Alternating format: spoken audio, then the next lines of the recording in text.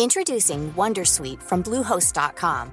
Website creation is hard, but now with Bluehost, you can answer a few simple questions about your business and get a unique WordPress website or store right away. From there, you can customize your design, colors, and content. And Bluehost automatically helps you get found in search engines like Google and Bing. From step-by-step guidance to suggested plugins, Bluehost makes WordPress wonderful for everyone. Go to bluehost.com/wondersuite.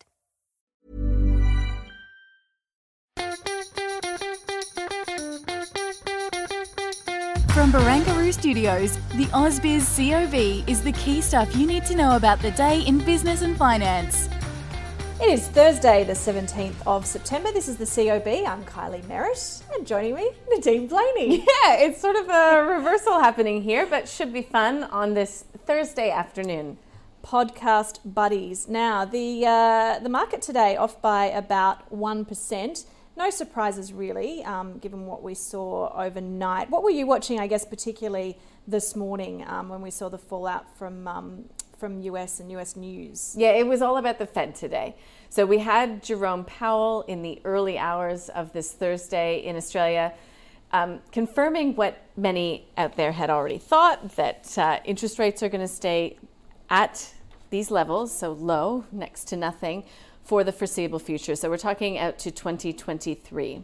So we now know that the Fed is going to wait until inflation has actually reached 2% before changing any monetary policy settings, and even further than that. So they put out their economic forecasts as well. So they illustrated a better starting point for the economy, but that it is going to be a really, really long road to recovery ahead. So, the FOMC continues to see risks skewed to the downside. The chair, Jay Powell, was really questioning whether the U.S. economy's faster than expected rebound will continue. So it's just, I guess, an affirmation that interest rates are going to remain low, but that fiscal stimulus needs to come to the party to help improve the U.S. economy in a significant way. And I suppose the market's reaction, it was disappointment. They wanted more. They wanted to know what the Fed is going to do next to help push things along, and it didn't come to the party. It does kind of seem like the poor old Fed can't take a trick. There just seems to be this expectation that, every time they meet, every time Jay Powell speaks, that he's just going to, as you say, just throw more and more money around. And I think at some point that has to finish. And I think it was interesting, Scuddy was rabbiting on this morning. A whole bunch of people are saying, well, they did too much. A whole bunch of people saying they didn't do enough. There doesn't sort of seem to be, any winners. Well, I think the point is that the Fed is still doing an awful lot, billions and billions and billions and billions of bond purchases, corporate bonds. The money is out there. Assets are rising high. There's talk of bubbles. But what we saw last night was tech selling off, so that mega tech. So we saw a bit of rotation into some of the more cyclical areas of the market. And that is the interesting conversation that we're having a lot is, so if we start to see wobbles continuing in the growth areas, if the market is coming to the reality that, earnings are going to have to come to the party going forward, then where do you start to look for value? Where do you start to look for opportunity? And we had a really interesting conversation today. I enjoyed this one. It was with Sean Martin. He is Chief Investment Officer at Solaris Investment Management. And we had a good conversation about growth and also yield. And there's that constant, what do you go for, growth or income? And he's saying you can have your cake and you can eat it too. Right, okay. And you also spoke to Marcus Padley, always very popular when we have his interviews on the website. And you can, of course, go and catch up with that then. But the same kind of thing, like it's all about now looking, through to, whatever the end means, but looking through to sort of the next period where, it can't just be all about these tech stories anymore. Something will happen. COVID will, we'll get a vaccine. Things will go back to whatever normal looks like. And a whole bunch of these stocks that have been just, trashed over the past 6 months will have to come back. And I think, the one thing that I took away what Marcus was talking about was, people will return to shopping centres. They may not return to office towers anytime soon, but, once there's a vaccine and people are comfortable, people's behaviours will likely go back to something looking like what they were this time last year. And a lot of those companies, that have been sold quite heavily will be the beneficiaries of that. And so he's now looking, okay, what do we get into right now to ride that next wave up? Yeah, and he does give, a couple picks, and I'm just going to tease our listeners that they're going to have to watch the interview, go to our website. But he was on fire today, Marcus. He said he wished he'd never heard of the banks, quite honestly, let alone invested in them. So he's not actually looking for value in the banks. He's looking, as you mentioned, in some of those beaten down sort of pandemic names. But it was interesting as well because he was sort of rubbishing the notion that you can't time the market. And he is saying, it's now. It's now, guys. Get in, buy the names that have been beaten down. So I think that's worth a listen.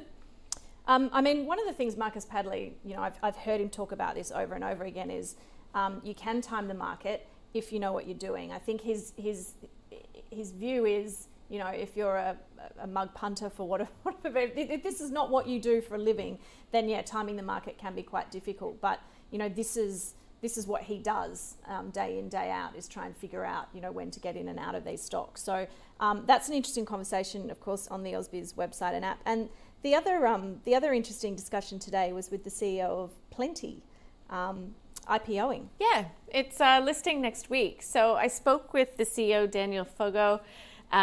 Look, the question was, they're talking about revenue, as a lot of these companies do, when they're about to list. And if you're a tech company or buy now, pay later, that's all you talk about is your revenue. But profits are very different, obviously. Our listeners know that. So I asked him if he's profitable. He said, no, we're not profitable yet, but the $55 million that they're looking to raise will help them get there. So, another area of opportunity that he was talking about for the company was in automobile finance lending. So, another sort of tech lender hitting the boards next week. So I think that we'll speak with him and get an update when that actually happens to see how much money they end up raising, and of course specifically how they're going to deploy that to get to profitability. Yeah, stacks of IPOs going on at the moment. Lots to talk about on that front. Let's have a look at our stock of the day, which is Seek, closed down close to 3% at $20.46. Now it has confirmed that it has this digital jobs classifieds business in China, Zhaopin. It has confirmed there's been this ongoing speculation that they have been looking to hive that off potentially, that they've got investors interested. The name Alibaba thrown around, which obviously brings lots of attention. So we wanted to put that and Seek as a potential buy to our guests on the call today. We had Rudy Philippek Van Dyke from FN Arena and Carl Capelinga from Think Markets. They were talking to Koshi about Seek. Here's what they had to say, starting with Rudy. This year in the pandemic, job ads are more vulnerable than property and second-hand cars. And they've definitely shown that this year again, had to scrap their dividend. In the background, they are constantly being forced to make ongoing large investments. And that's a good thing, but it has meant that they have now built up a track record of pretty much consistently disappointing investors. So in recent years, the Chinese story basically has been the savior of Seek. Beyond the China story, I still think they have that problem that economically, I think, and implicitly the labour market in Australia is not going to look better next year. Zhaopin is a bit of the jewel in the crown for them. The rumours are, and there's rumours at this stage, is that Alibaba is looking to take a minority stake in the business. So it's not a takeover or anything like that. So I wouldn't get too excited. So they may see a return on that investment, but it's not something that's going to change the Seek share price by dollars and dollars. So I question why you would buy a stock that it doesn't look cheap and doesn't really have a great growth story in the near term. So there's two big question marks on it. So I can't see any great reason to buy it on the fundamentals, and I can't see any great reason to buy it on the technicals, so double no for me. Okay, Nadine, plenty on the agenda for tomorrow in terms of guests. Overnight, though, there's some data coming out. You'll be, staying awake to watch that drop? As per usual. You know how committed I am, Kylie. But actually, I think one thing we didn't mention was the jobs report today. Oh, yeah. So there's nothing really on the economic calendar here tomorrow. We get a bit of a breather, but there was that jobs report that came through, and the unemployment rate was much lower than had been anticipated. So it was interesting, though. Jobless rate really coming in at 6.8%. I think 7.7 was the average. 7.9% was what had been expected. So more than 100,000 jobs added, despite Victoria's second lockdown. Of course, the devil is always in the detail. And one component that Deutsche Bank actually was pretty good at speaking about today was talking about, what was driving that growth and the quality of that. And so they were saying that, look, it was a lot of delivery drivers. So people who are delivering through that period that really helped to push that number down, the headline number down. So that's something that really didn't spark any sort of enthusiasm. We had an immediate Aussie dollar reaction, but still we saw. There seems to be a sense amongst a lot of economists, though, with those numbers, that really what we're seeing is, with JobKeeper and JobSeeker, etc., we're just kicking that can down the road. And while we'd thought that unemployment would be peaking sort of around now potentially, it's not. It's the peak is now much further ahead. So we're still in this sort of bubble to some extent, unless you're in Victoria. Yeah, it's the kicking the can down the road. But still, Shane Oliver, for one, pointing out today that there's tons of spare capacity in the labour market. Hours worked only rose by 0.1%, and they are still down by 5.1% over the year. So the underutilization rate, which is the unemployed plus underemployed, is shocking. It's at 18%. Wow. So that's after peaking at 20%. So it's an improvement, but still, it's the devil in the detail always. But I digress. We do get a jobless read in the States tonight. That jobless, the weekly jobless read, is really important. The continuing claims is really important. Hopefully it's below that 1 million mark, which is to be expected. And we also get out some housing starts.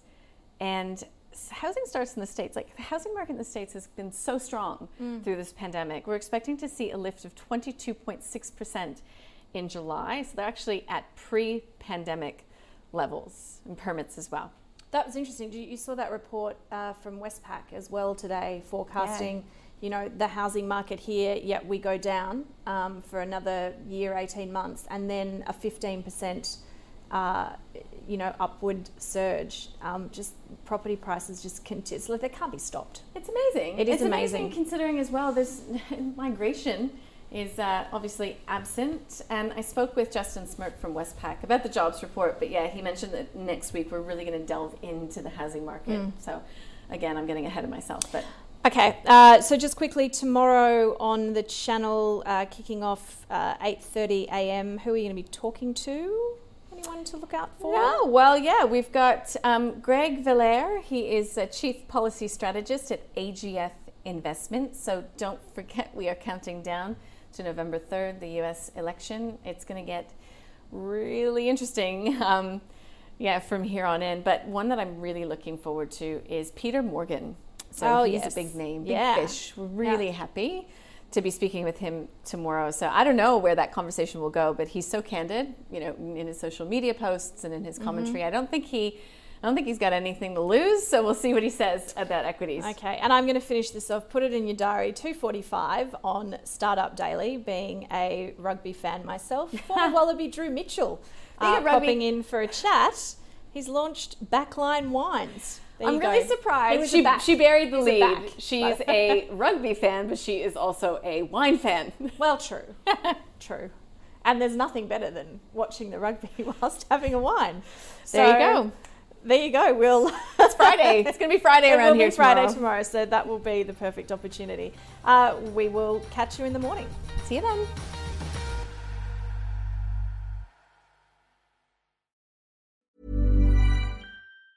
Tired of ads barging into your favorite news podcasts? Good news. Ad-free listening is available on Amazon Music for all the music plus top podcasts included with your Prime membership. Stay up to date on everything newsworthy by downloading the Amazon Music app for free or go to amazon.com/news ad free. That's amazon.com/news ad free to catch up on the latest episodes without the ads.